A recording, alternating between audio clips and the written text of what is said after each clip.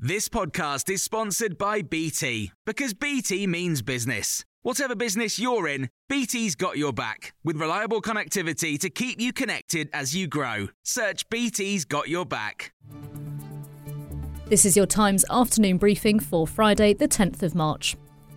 The Prime Minister's said that France and the UK are close neighbours, great friends and historic allies, posting a picture on Twitter of him shaking hands with President Macron.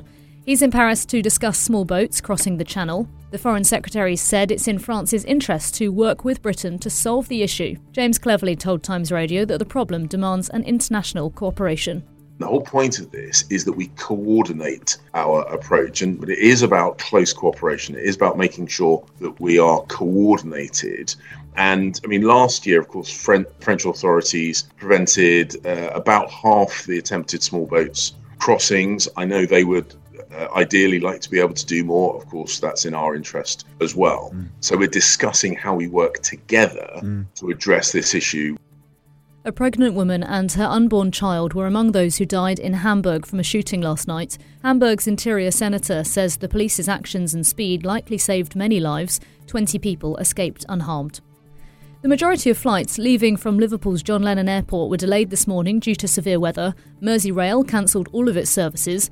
Several roads have been closed due to snow, including sections of the A55 westbound in Wales and the A66 near Stockport. Lorry driver James is stuck on the M62, along with many others, and spoke to Times Radio. Well, in the past 5 hours, I've moved about 9 miles. I'm currently on the M62, just before junction 23.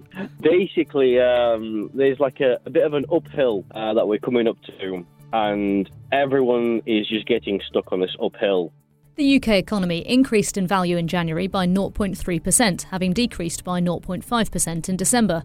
The Chancellor said the UK economy has proved more resilient than many expected, but there is a long way to go.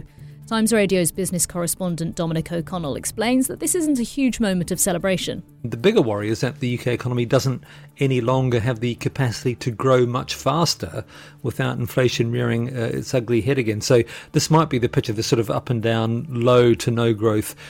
It seems to be what might happen for the next year or so. But it is worth saying the UK economy has done a bit better than most people were expecting. So, who knows?